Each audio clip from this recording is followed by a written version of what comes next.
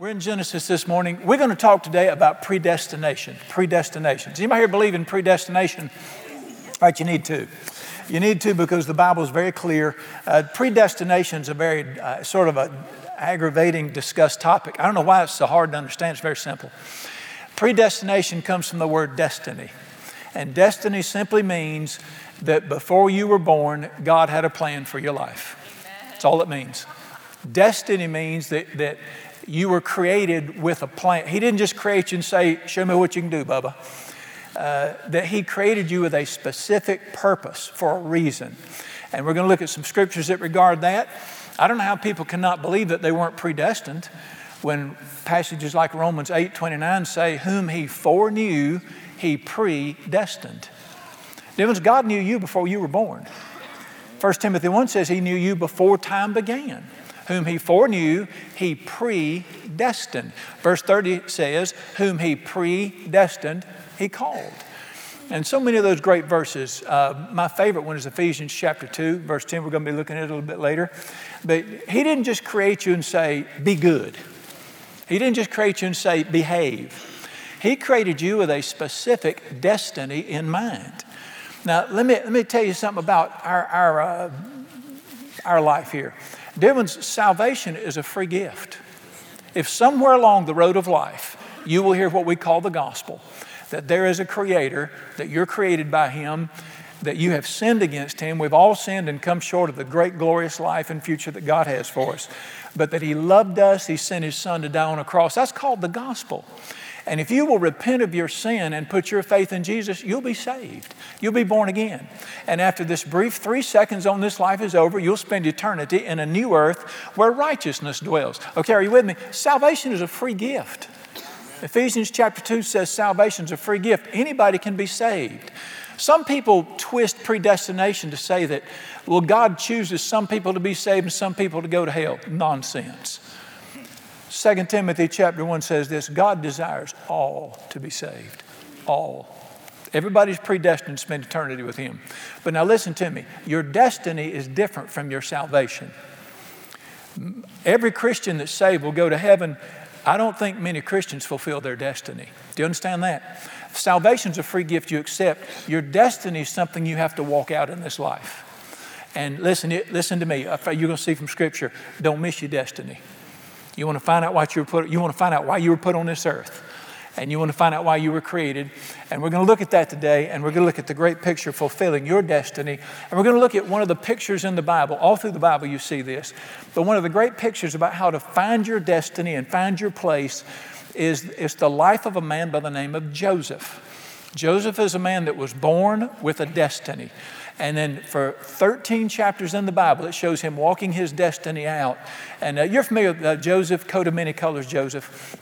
Well, dear ones, it's not a Bible story. The Bible is God speaking to you. The Bible is God revealing Himself to you through how He deals with other people. Do you understand that? The Bible is God showing you how He deals with people by letting you see how He deals with people in the Bible. And Joseph may be the greatest story in the Bible about how that we've been given a destiny, but how we have to overcome certain things to reach our destiny. And Joseph's one of the greatest men that ever lived. You're going to see that God gave him a vision, a destiny, and you're going to see how he overcame some things and he did some things and he ultimately fulfilled his destiny. Because you and me it's a great story to read, but if that's all it's worth, it's not worth getting dressed up for. But this is the Father showing me and you how to reach our destiny. So we're going to look in Genesis 37. There were, Abraham had a son, who had a son, who had a son, and then that son was Joseph. And I want to look a little bit at the life of Joseph as he started. Chapter 37 of Genesis, verse 1. Jacob dwelt in the land where his father was a stranger in the land of Canaan. This is the history of Jacob. Joseph, his son, being 17 years old, was feeding the flock with his brothers, and the lad was with the sons of Bilhah and Zilpah, his father's wives. Back then you had multiple wives. Joseph brought a bad report of them to his father. Now, Joseph was the youngest of the sons. What does it mean he brought a bad report to his father? He was a brat. He was a tattletale. And he would run, boys are being boys. He's got 10 older brothers, and he's the youngest. He's with them, and he runs back to Daddy all the time and tells Daddy what they're doing. So, this can create a little conflict in the house here. So he's sort of a spoiled brat. I'm sorry, it's what he is. Verse 3, Israel is also another name for Jacob. Israel loved Joseph more than all his children because he was the son of his old age. Also, he made him a tunic or coat of many colors. We got problems, don't we? Favoritism in the family. I see friction coming. All right. When his brothers saw that their father loved him more than his brothers, they hated him and could not speak peaceably to him. Now what we got? Can you believe this is one of the four great patriarchs, Abraham, Isaac, Jacob, Joseph, and we got a dysfunctional family here now.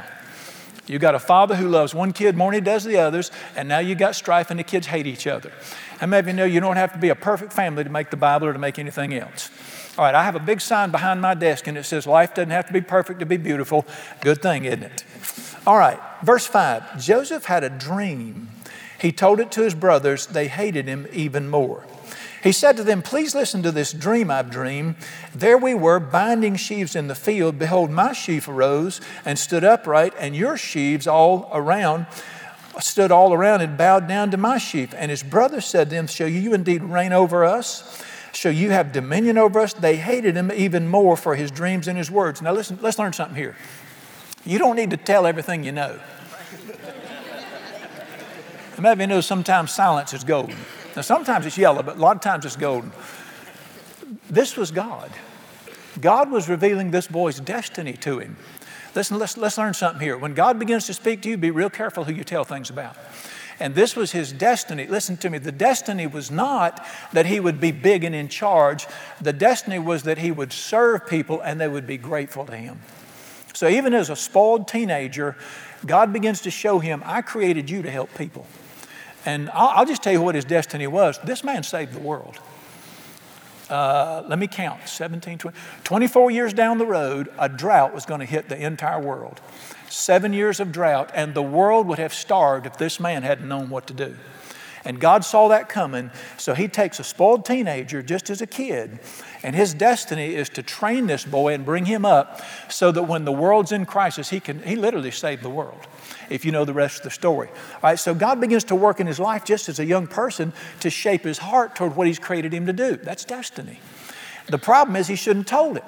Because destiny, listen, sometimes people will be ill with you if you have a destiny. All right, he didn't learn his lesson. Watch what happens. Verse 8, shall you reign over us? Verse 9, then he dreamed still another dream and told it to his brothers and said, look, I've dreamed another dream. This time the sun, the moon, and 11 stars bowed down to me. So he told it to his father and his brothers. His father rebuked him and said, what is this dream you dream? Shall your mother and I and your brothers indeed come to bow down to earth before you? How many of you know if it came to pass? Sure did. All right, watch this. His brothers envied him, but his father kept the matter in mind. His father recognized God's talking to this boy. All right, that's his dream. That's his vision. And God's called him. And again, this is not about him ruling and being a big shot. This is about him helping people and their gratitude for what he's done for them. So this is his vision. Listen, this boy, he didn't earn it. You don't earn your dream. You don't earn your destiny. It's just the kindness of God. But listen, let me tell you something about your destiny. It's not always about you or always about me. Our Father always thinks about everybody. And he's always thinking about other people. And listen to me, your destiny will always involve helping people. That's what he does. Now in America, we live for making money and accumulating things. That's sort of the American dream, so that it can burn one day. Why would we live for something that's going to burn? And I told somebody the other day, we were talking about this, I said, we buy stuff we don't need with money we don't have to impress people we don't even like. Now, that's just nuts. That's become the American dream. Or we live to goof off and have fun. Well, fun's wonderful. We should enjoy our lives. But dear ones, you were created for more than accumulating things and having fun. You were created to change the world. Every person has a destiny to help people somewhere. And this boy's destiny was to help people ultimately. And we see that he does that. And now we're going to look at him fulfilling his destiny. We're not going to read the 13 chapters. It would take too long. So I'm going to highlight them. But listen to me. This is not just him. This is God speaking to you about how to fulfill your destiny. Now I want to throw something from the end in to start with. Some of us are not exactly 21 years old anymore. And Joseph was a young man, and he fulfilled his destiny. Some of us got some years on us and say, well, it's too late for me to fulfill my destiny. One of the great truths of the Bible is, I don't care when you start, you can finish and fulfill your destiny. Who's the great man in the Bible that did it? Who's the greatest picture in the Bible? A man by the name of Moses. Moses was born of God to save people's lives. He was born with a destiny, supernatural protection, but he lived a selfish, self-centered life and worked his little job and did his little thing, and he refused to do what God created him to do. Until you remember the famous meeting with God at the bush?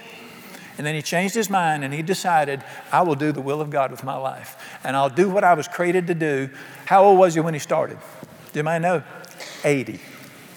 And at 80 years old, he decided to fulfill his destiny. And this man, listen, at 80 years old, he was a nobody. Nobody knew him. He worked a little pitiful job. He was only known to his family. He just worked his job, ate his food, and did nothing. And at 80 years old, he decided to fulfill his destiny. And listen to this. Today, historians, not Christians, but historians, consider Moses the greatest human leader in world history. How do you go from being nobody at 80 to becoming a great world leader and saving a nation? You turn your life over to God and say, I want to fulfill my destiny. So I'm going to throw that in to start with. I don't care if, somebody be like me, you're in the fourth quarter, time to get this thing jump started. All righty. He goes on a journey. I'm going to show you 4 things through his journey that he had to do. And listen to me, you'll have to do all 4 of these if you're going to fulfill your destiny. Number 1 is the biggest one. It's always the biggest one.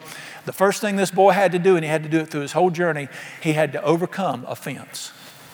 He had to overcome offense.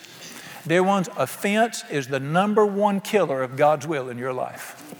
Being offended by what people do to you. Some people call it getting hurt. The word hurt is nowhere in the Bible. Don't call it getting hurt. Call it what God calls it. Listen, people do things to other people. Did this man have I don't know if you know his story. Let me tell you what happened. All right, his brothers hated him. Right after this situation, his father sends him to check on him one day. They say, here comes the brat. Except they called him something worse than that. They grabbed him and threw him in a pit, and some of them wanted to kill him. But 2 brothers said, no, let's don't kill him. They see a caravan traveling, and they stop the caravan and say, we got a slave for sale. How much would you give us for him? So they gave him X number of dollars, whatever. They sold their brother into slavery. He goes to Egypt as a slave. Would you be ill? Do you think he had a chance to be bitter? His own brothers sold him into slavery. So he goes to Egypt. They put him on a slave block. He's bought by a man named Potiphar.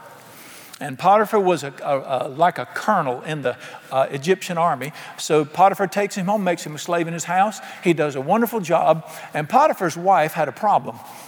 She must have been from America. I think he got her from America, because she could not keep her hands to herself. And so the Bible said she had eyes for him. She cast her eyes at him. I'm not sure what that means. I know what it means down here. But the Bible said she said to him over and over, lie with me, lie with me. So now you got the boss's wife hitting on you in the house. And he said, I will not do this great evil. He walked in his integrity. And one day she grabbed him by the coat and said, you will lie with me today. And he ran. He ran from him. I mean, there's a time to pray and there's a time to run. Listen, when some woman grabs you, don't shut your eyes and praise. God knows don't shut your eyes, run. So he runs and she tears his coat off of him. The poor boy, his family sells him out. He's a slave. This young lady's hitting on him, and he runs. All right, her husband gets home. She says, that Hebrew you brought in here tried to rape me today. And here's his coat. He goes off, grabs Joseph, throws him in prison. How many of you think this poor boy's got a chance to be bitter? All right, he meets a man in prison. He befriends him. It's Pharaoh's butler. He's in prison temporarily. Joseph really ministers to him and helps him and gives him a vision. In 3 days, you'll be in front of Pharaoh. Tell him what happened to me. He said, I will never forget you. In 3 days, he's back in front of Pharaoh. He forgot all about Joseph. He rots for 2 more years in that prison. How many of you think this boy's had some opportunities to be offended? He overcame every one of them. He never let what happened to him in his life. He never let what people did to him stop him. He never became bitter. He didn't become aggravated. It didn't turn him away. Has anybody in this room ever been hurt by anybody? Dear ones, offense is the number 1 thing in your life that'll keep you from doing what God created you to do. It is Satan's number 1 tool in our lives. I want you to look with me in 2 Corinthians. Let's go to 2 Corinthians chapter 2. What is happening in my nation right now? We're about to burn this nation to the ground over what? Offense. Everybody's got a chip on their shoulder today.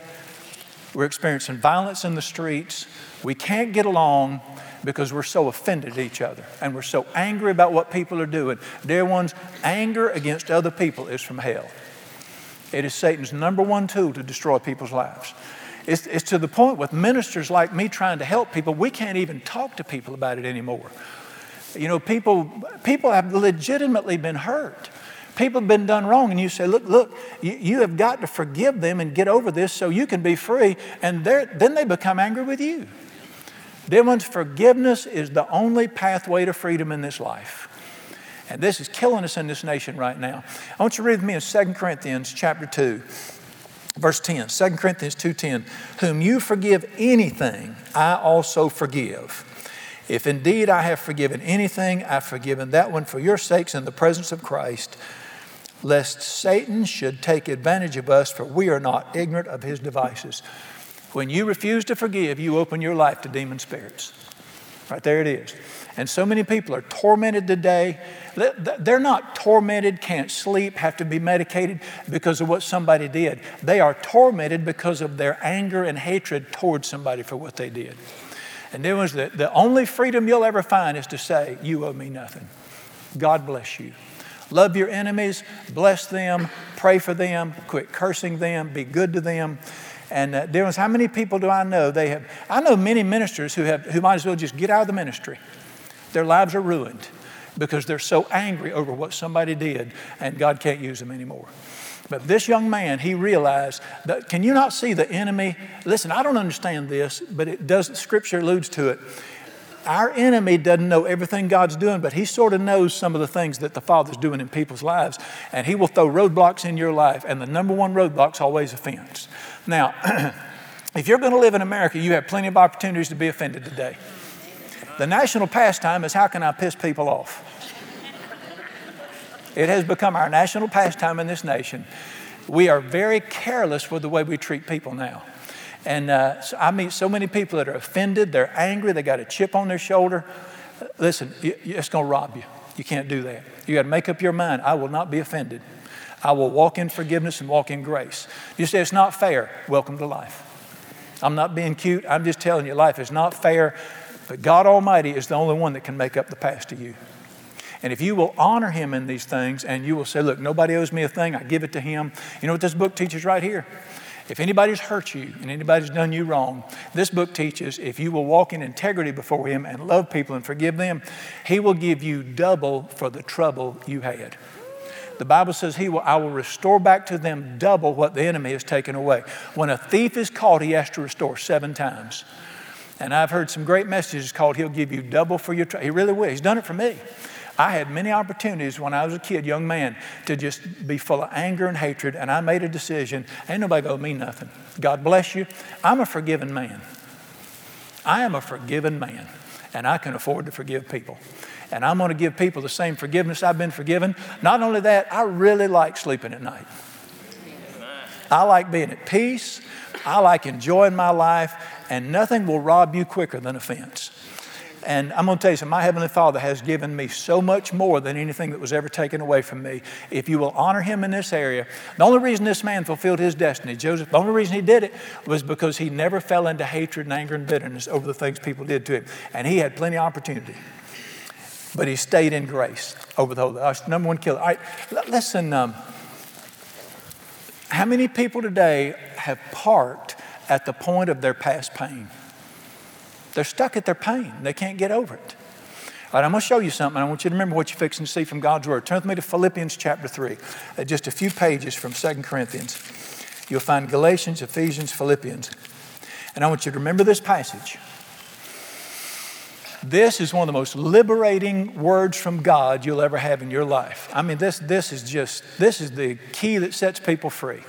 My dear friend Everett at used to be the Airhead BP, now it's just the Airhead service station over at Tanger Outlets. He got it on his wall, written across the wall in his service station out there. It says, hating other people is like drinking poison. Not forgiving is like drinking poison, hoping it'll hurt somebody else. I mean, if you drink poison to hurt somebody else, that's dumb. Unforgiveness is drinking poison, hoping it'll hurt somebody else, only hurts you. Now, I don't know why this is so hard for us to get in this nation today, but we are boiling in this nation with hatred over offenses. And listen to me, a lot of the offenses we're boiling over weren't that big a deal. Can I make an announcement? You weren't supposed to get everything your way on this planet. You get shot for that. Philippians chapter 3. All right, this is a man at 62 years old. He wants to fulfill his destiny.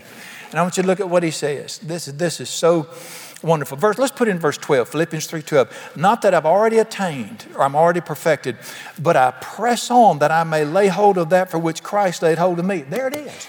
He said, God created me with a purpose, a destiny. I want to find what he created me for, and I'm pressing on to find out what it is. Now watch the secret right here in verse 13. I don't count myself to apprehended. One thing I do, watch these words, forgetting those things which are behind. That's the secret to life right there. You need to forget some things that are behind you. Satan will always use your past to destroy your future. There's got to come a place in life where you say, listen, don't lie about it. Say, yep, they did me wrong, and I release them in Jesus' name, and I bless them. I bless them with health. I bless them with a raise. I bless them with happiness. I'm not looking back there anymore. All right, let's read these words. Forgetting those things which are behind, reaching forward to those things which are ahead. There's some things out there in front of you. There's some things he's planned for you, but can you see from that verse, you cannot go forward looking backward. You listen, you're going to have plenty of opportunity to use what I'm telling you this morning. And I'm telling you, it's the number one block in your life will be the junk that happens to you. And we got to make up our minds. I'm not going to be stuck in my past. Listen, I'm not going to be a reflection of my past. You're not going to see my past on me. I want people to be around me and think, that man has had the greatest life. Nothing wrong's ever happened to him. That's exactly what we ought to reflect. That's called, if any man's in Christ, he's a new creation. Old things have passed away and all things have become new. All right, I spent a lot of time on number one because it's the big one. But Joseph overcame it. Number two, to fulfill your destiny, you're going to have to do something that America laughs at. And we make fun of this and we mock it. Let me make an announcement. My father's not laughing. Number two, Joseph was a man who, even in pain, he walked in integrity. Integrity. Now, in America, we don't hold to integrity much anymore. Matter of fact, we consider people, we admire people who walk in a lack of integrity. In the business world, if you can cheat people and get away with it, we admire that. We admire people that lie today and get away with things. Let me make an announcement. My Heavenly Father's not changed. He blesses people who walk in integrity. And this, now listen, you're Joseph. You've been done wrong. You've been lied to. You've been sold out. Your future's been ruined, looks like. And you're in this house. And you're working, and you're working for this man, and you're supposed to be leading. You're not supposed to be a slave. Let me make an announcement. This is not fair. Let's all say it together. This is not fair. Listen, the quicker we get over that stuff and realize life is not fair, God holds the reins of my life. Amen. And it was not fair. And this is a good-looking woman in this house. And in other many issues, you'll see this, but this is the one that stands out. And she starts hitting on him and coming on to him. And I'm sure there's some sob story about her husband didn't pay her no attention, yada, yada, yada, yada. All that yada, yada. And she starts hitting on him. It would have been very easy for him to say, God has forgotten me. He has not done what he's promised. I have been done wrong. Why do I cling to my integrity? It would have been very easy for him to have an affair with that man's wife. But you know what he said?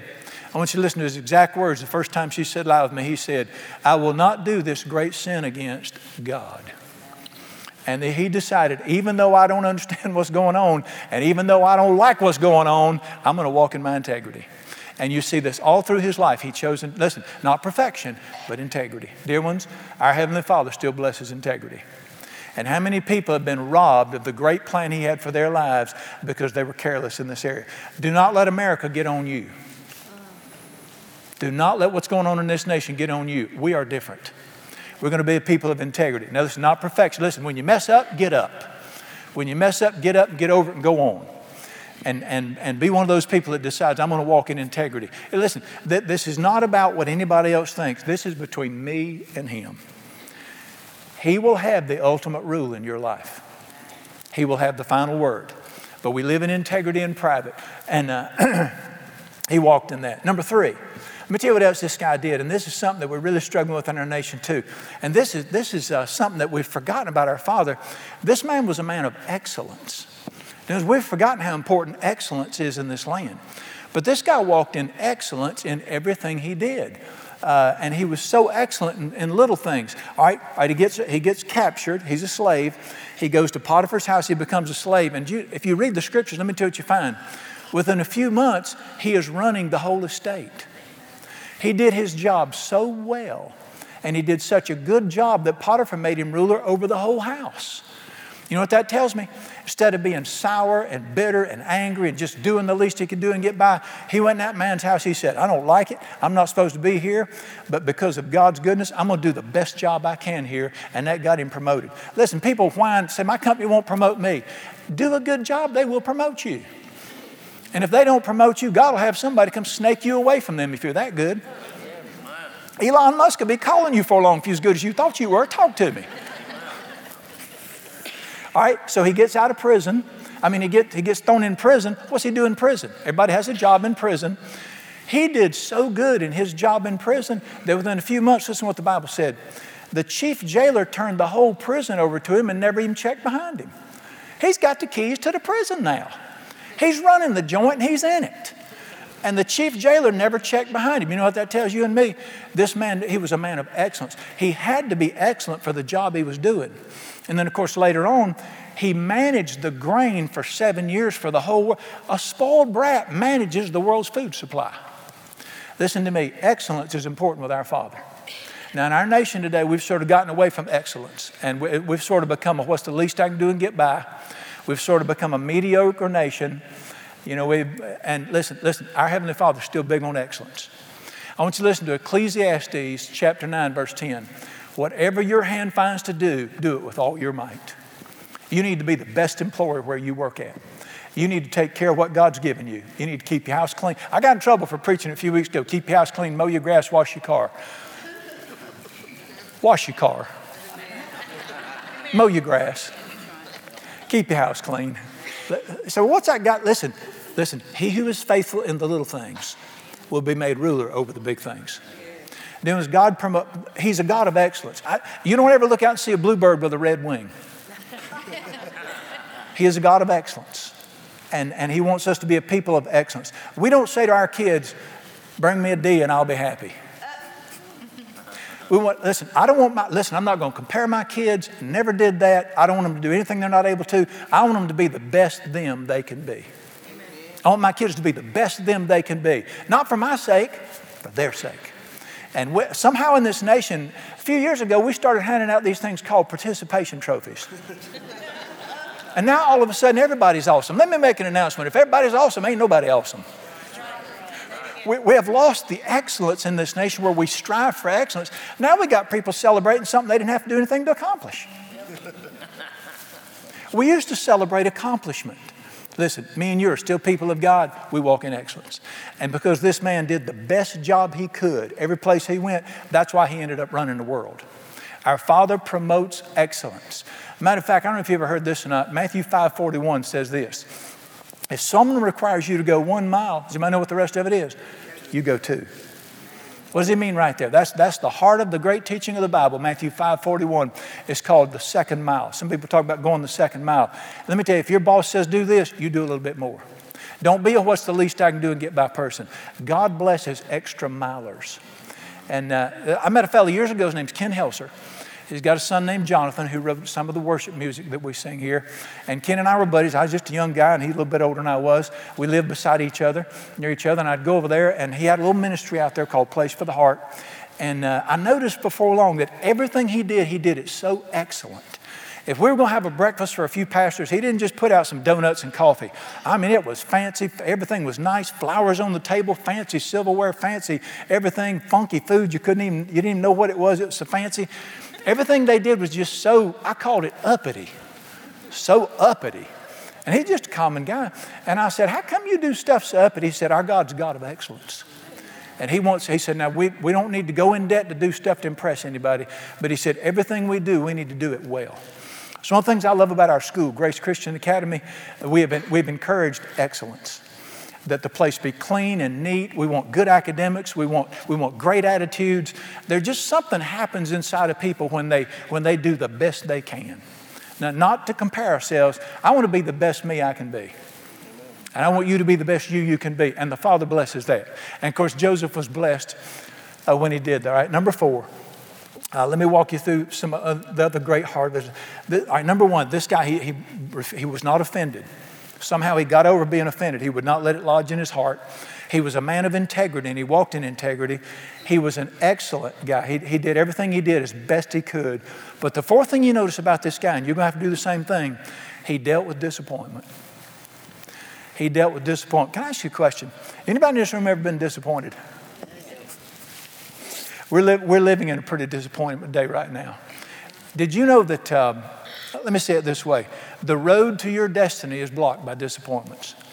If you're going to achieve what you were created to do, you're going to have to deal with many disappointments on the road. I'm beginning to think that the secret to life is not how smart you are, it's how tough you are. I'm beginning to think that tenacity is more valuable than a big head. I know a lot of folks with a big head can't get out of bed. Bottom line, it's just plain old tough is what it is. All right, was this man disappointed by anybody? How many of you think he was disappointed? Let's start at the beginning. Was he disappointed by his father? How many of you think your father should pull for you? This boy told his father what God had done for him, and his father got on him for believing God. His father wouldn't even cheer for him. How many of you think he could have been disappointed in his brothers? How many know your older brother's supposed to look out for you? And his older brother sold him. You think he was disappointed in his brothers? How many of you think he was disappointed in his employers?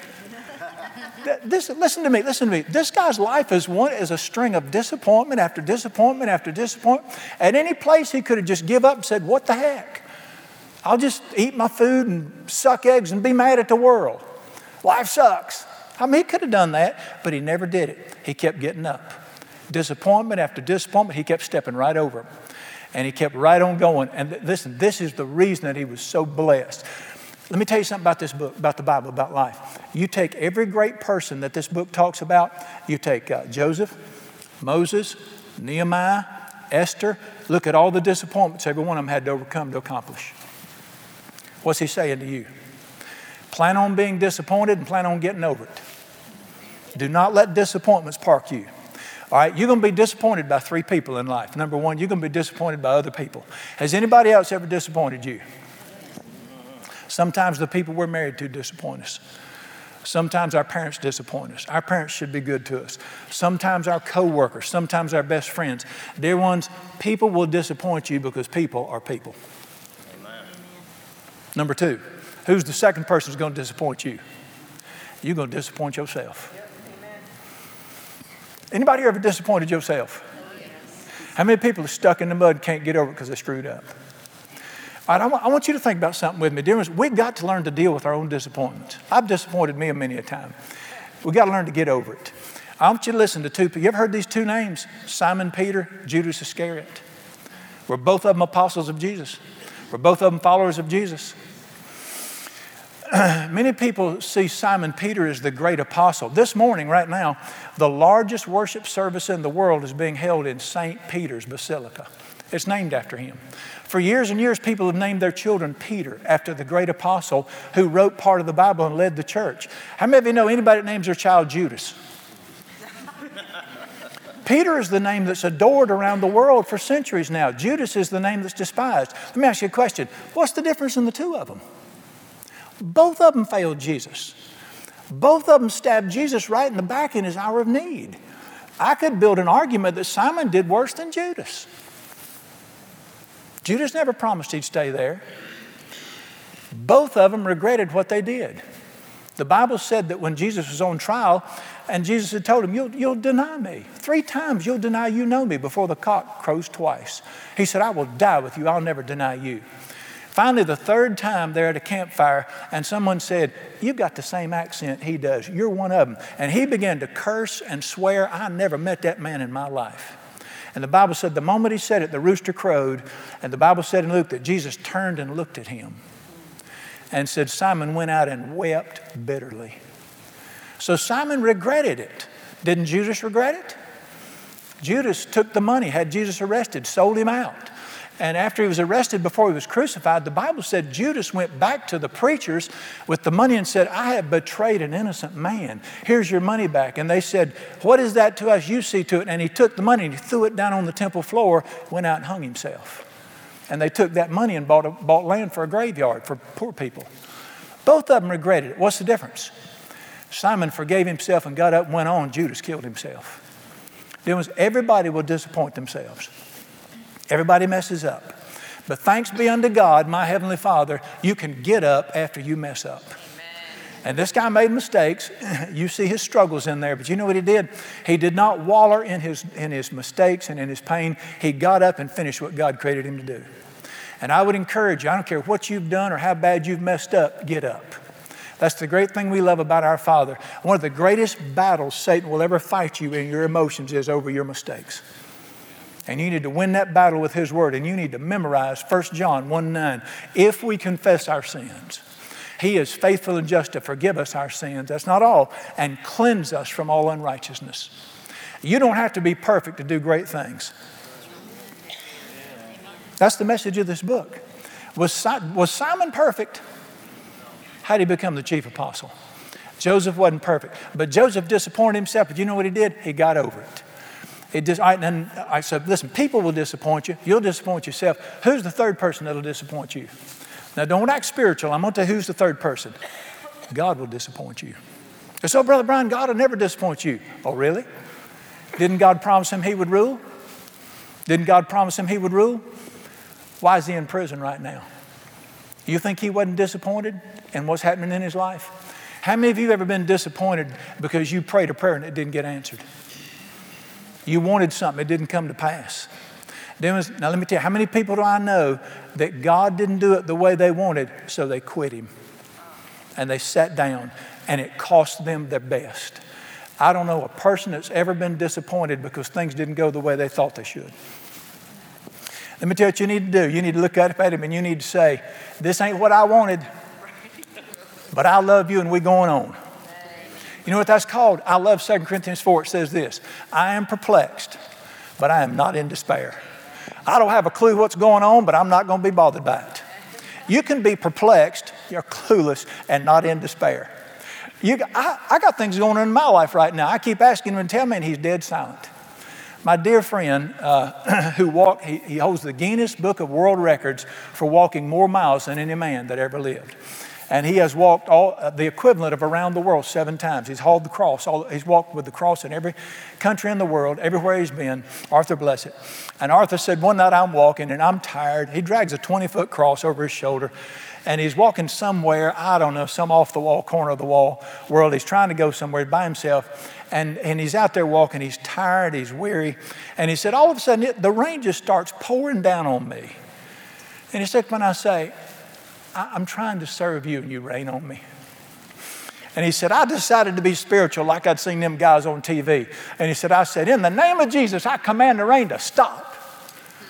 He said, it just started raining harder. He said, I just looked up and said, I love you anyway, and kept on walking. Let me tell you something we got to learn to say, I love you anyway, and keep on walking with him. Who understands why things happen the way they do? But I know this. I don't understand everything going on in my life. I don't understand why I prayed for this and it didn't work out. I don't understand why I wanted to be here, but I'm here. But I know this. He is good. Amen. And he loves me. And that man gave his son for my life. I don't have to question whether he cares about me or not. I don't have to understand to keep following. If you look at this man's life, it didn't make a lick of sense. As a teenage boy, God promised him something, and then it went crazy. But guess what? It came to pass. Because he did not get disappointed in God and quit and give up. How many people have I met? I try to talk to them about Jesus and they'll say, I tried that one time. You don't try this one time. You walk with him for life. In the good days and in the bad days. Let me tell you, we say we marry people off. They're not listening to you, even though they say yes. They're just glazed. You know, they're in la-la land when they're up there in front of you. And let me tell you what we say. We say, I commit to you, better or worse. They never hear the worst part. Richer or poorer. Sickness and in health. You know why we say sickness and in health? There's going to come a day you sick of him. But you stay. It's called, I don't care what happens, I put my hand to the plow.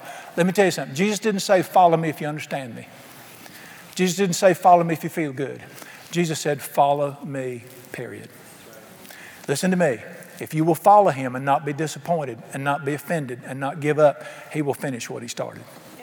That's called staying with him and following him. And he did that. He followed all the way through. He didn't let the disappointments ruin his life and set him back. All righty. He overcame. Let's turn to the last verse about his life. Turn with me to Genesis chapter 50. Let's see how it finishes. This is one of the greatest stories in the Bible, and it's one of the greatest stories in world history and in literature, and it's one of the greatest lessons where God Almighty speaks to you and me. All right, he's 17 years old. He's a teenage boy, about 16, 17 years old. God begins to put it in his heart, I'm going to use you to help people. And then he begins to work in his life. Let me tell you what the Father didn't tell him. He didn't tell him this. Before I can use you to help people, I'm going to have to put you through my school of management. How many of you believe God has a school of management? It's not as much fun as you think it is. Let me tell you some things about his school of management. He prepares us to manage by putting us through things in life. I'm thinking about making up a saying that goes like this. He causes all things to work together for good. I'm working on it. I'll get there. God's school of management, unrewarded labor, tests, count it all joy, my brethren, when you fall into various trials, knowing the testing of your faith is making something in you.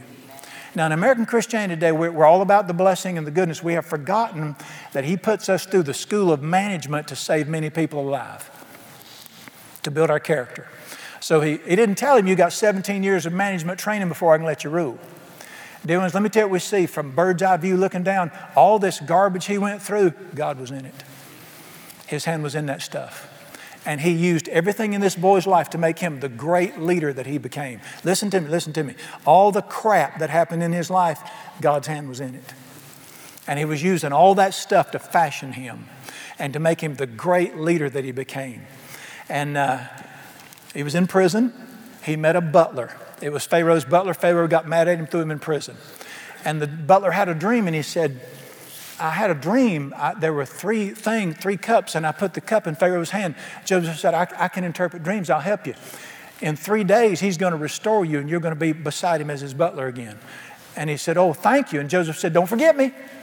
And he said, no, we're dear friends. When I get out, I'll talk to Pharaoh. He'll get you out. So in 3 days, sure enough, what he said came to pass. He gets promoted. And the Bible said he forgot about Joseph. And for 2 more years, he laid in that prison. All right, now listen to me. You have no idea what he's going to use with people to work his purposes in your life. You don't have to understand this. You just have to believe it. 2 years later, Pharaoh has a troubling dream. And in his dream, he sees 7 big fat cows feeding on grass. And all of a sudden, out of the Nile River comes 7 gaunt, thin, sick-looking cows. And these 7 sick cows eat the 7 fat cows. That's his dream. And so he tells everybody, I've had this dream. I don't know what it means. It's troubling. And he told him what the dream was. And the butler goes, oh my gosh, Joseph. He said, there's a guy in prison that I met that can do this stuff. You have no idea what he's doing in your life that years later will turn out to be his hand. He said, I forgot about Joseph. Joseph will tell you what the dream means. And so they go get Joseph, and the Bible said he had to shave and clean up because, you're pretty nasty in prison then. And he came before Pharaoh, and Pharaoh says, I understand you can interpret dreams.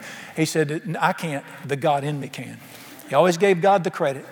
And he said, tell me your dream. And he told him, 7 fat cows, 7 lean cows came out of the Nile River and ate the fat cows.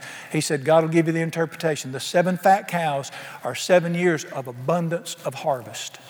And the land will produce grain like it's never produced before for 7 years. And then after 7 years, there are going to be 7 years of the most terrible famine and drought that the earth's ever known. And the drought will consume the prosperity. And then Joseph said, I would advise Pharaoh to find a man that has the wisdom of God in him and store up grain through those 7 good years so we can eat during those 7 lean years. And Pharaoh said, the interpretation is right and your advice is good. And he said, where can I find a man with the wisdom of God in him that can manage the world's food? And Joseph goes,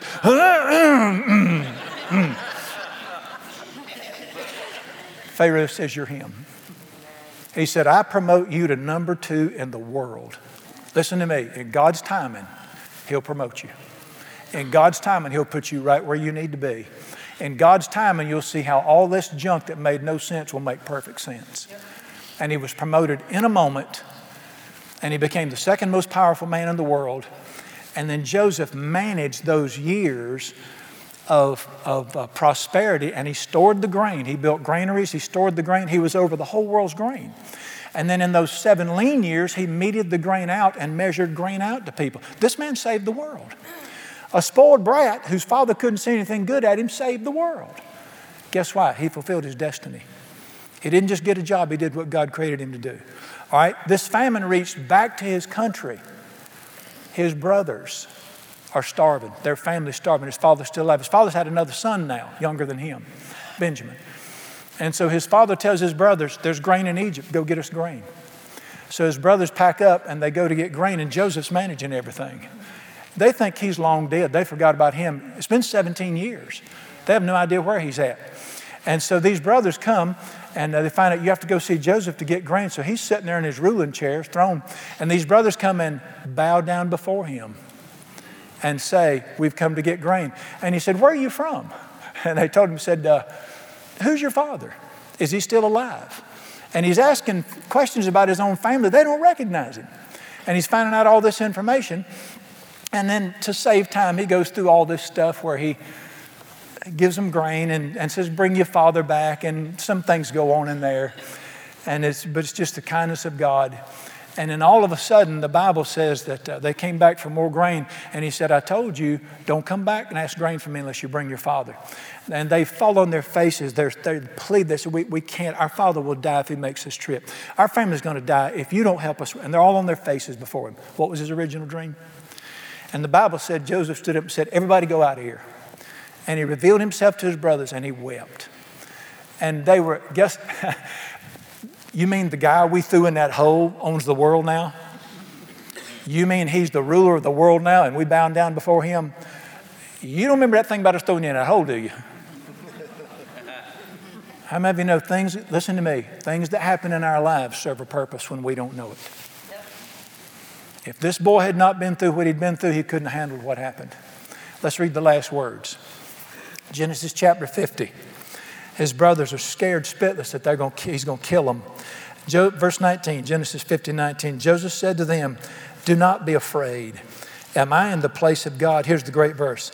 As for you, you meant evil against me, but God meant it for good in order to bring it about this day to save many people alive.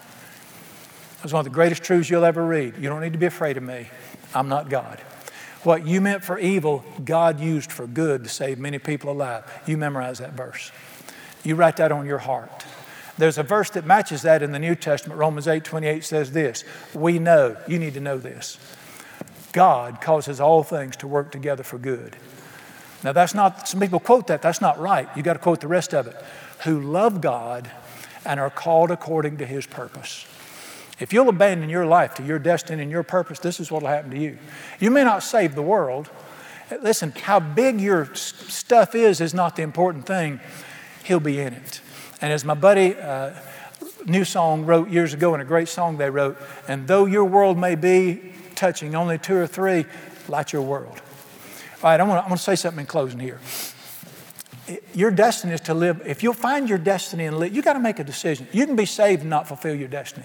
You can be saved and say, I'm going to be a good person and I'm going to go to church, but I want to do what I want to do and work your job and eat your food and have your fun and play your games. And you can do that and miss your destiny.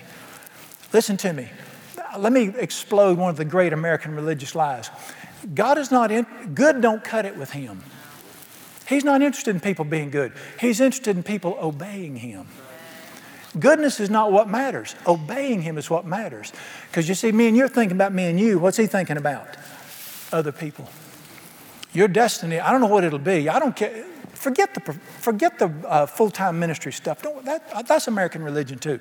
I don't care whether you're a preacher, a pig farmer, a pickle packer, a podiatrist, a pediatrician, no matter what your vocation is, God has called you to live a life of purpose, and it will somehow involve helping people.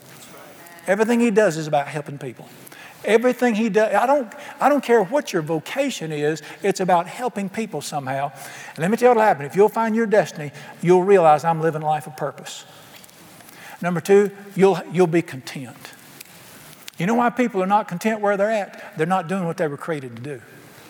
If Hebrews 8:10 is correct, I have written my plans in their hearts. I don't care if you've got a great job, having big fun, a lot of money, your heart will never be content till you find your purpose. We were created to do what we were created to do. And you'll never know a life of contentment till you find His plan for your life. You'll find great contentment. You'll find a life of adventure. Dear ones, Americans are bored, half alive. Have a good one. Have a good one. A good what? God have mercy. We're half alive now. We were created for a life of adventure. No, listen, quit worshiping comfort and start following Jesus. We weren't created for comfort. We're dying in our comfort. And then, of course, number 4, what is it? You will help people. Listen, this world's going to be a better place because you were in it. You were put on this planet to make a difference on this planet. Everybody that follows Jesus makes a difference in somebody's life. That's what you're created to do. And it's the joy of your life. Don't live for money. Live to help people. Money's going to burn. Your husband-in-law, when you fall over, your husband-in-law is going to spend it. Do something that's going to last for eternity. All righty. I want to quote one more time. I don't understand this, but I believe it, and you'll believe it too because the Bible teaches it. There's a mystery about how God works in our lives. You can't figure it out. You can't understand it. But what we see from this guy's life is God put it in his heart, I want you to give your life to me. I want you to live for what I've created you for. He did it. Things did not go like he thought they would. I need 2 amens out of that. Okay. It was not always fun. It was not always easy. But it was wonderful. And He saved the world. Quit looking for a fun, easy life. Start looking for a great life. Don't live to find... Listen, I have a blast in life. I'm going to have fun whether you like it or not. I have a blast. But I'm going to tell you something. The goal of my life is not fun. The goal of my life is to serve Jesus and serve people. That's where the fun stuff is. And I'm going to quote it again, Romans 8:28. Let's go out here today. If we don't learn anything else, let's learn. God is working. God is working. And somebody should write a song, even when I don't feel it, He's working. Was God working in this boy's life? Did it look like God had abandoned him? Absolutely. I don't care what it looks like. He did what He said. I want you to hold to this verse. God causes all things to work together for good to those who love Him and will surrender their life to His purposes. Now, if you're still living for you, that verse don't apply to you. Why would you live a piddly little life that you can live? Why don't you live a big life? I mean, live a great big life. We're going to pray in a minute. I want you to make a decision. You know, anytime God speaks, we need to make a decision. We're not connoisseurs of sermons. We're here to make decisions. And you need to make a decision. I want you to say one or two things to the living God. That's it. I surrender my life to your purpose. Whatever you created me to be or do, that's what I want to do. I don't know how to get there, but that's not my business. My job is to say, Thy will be done. I want to see what you can do through this life. I don't care if you're old as I am. Start where you're at. Make Him the Lord of what's left. Or I want you to say to Him, I think you're wonderful. Thank you for saving me, but I'm going to live my life. I don't want you running my life. If you're going to do it, have the guts to say it. Amen. Lord Jesus, I just want to praise You and thank You for Your kindness. We look at this world apart from Your word and we see the absence of God and chaos and offense and craziness and people running down dead-end roads and coming back empty, and it's just nutty right now. But we look at Your word and we see through Your word, You are large and in charge, and Your hand rules. And for anybody that bows their knee to You and says, Thy will be done, I want to find my purpose in life. I abandon my life to You. Here, Jesus, take this life. You created me. You've got a right to live it. And Lord Jesus, I pray this morning, impress on every heart in this room. You might could do pretty good with your life, but you won't be able to do as good as He could. I want to thank You according to Your word that You make all things beautiful in Your time. I know You do. And I pray You put it in the hearts of people to surrender everything they've got to Jesus. That doesn't matter whether they're preachers or truck drivers or teachers or pharmacists. That's never the issue with you. The issue is, can I have you? Will you follow me? And I thank you and praise you, Lord Jesus, you're still calling people to follow you. The joy of our hearts is in helping people. And the reward of our lives, when we get old and ready to step off this planet, it's not going to be how much we accumulated. It's not going to be how many chicken pies we ate or how many cheeseburgers. It's not going to be how many movies we watched. It's how many people's lives were changed because we were on this planet and knew the joy of being used by you to help people. I pray for every person in this room that make a decision. I live for Jesus and to help people from now on. Thank you for your word this morning that shows us that your hand is working. Even when we can't see it, we give you all the praise and glory. Pray for every person in this room, a complete surrender to the will of God. Because I know how wonderful life will be when we sell out completely. I trust you for that.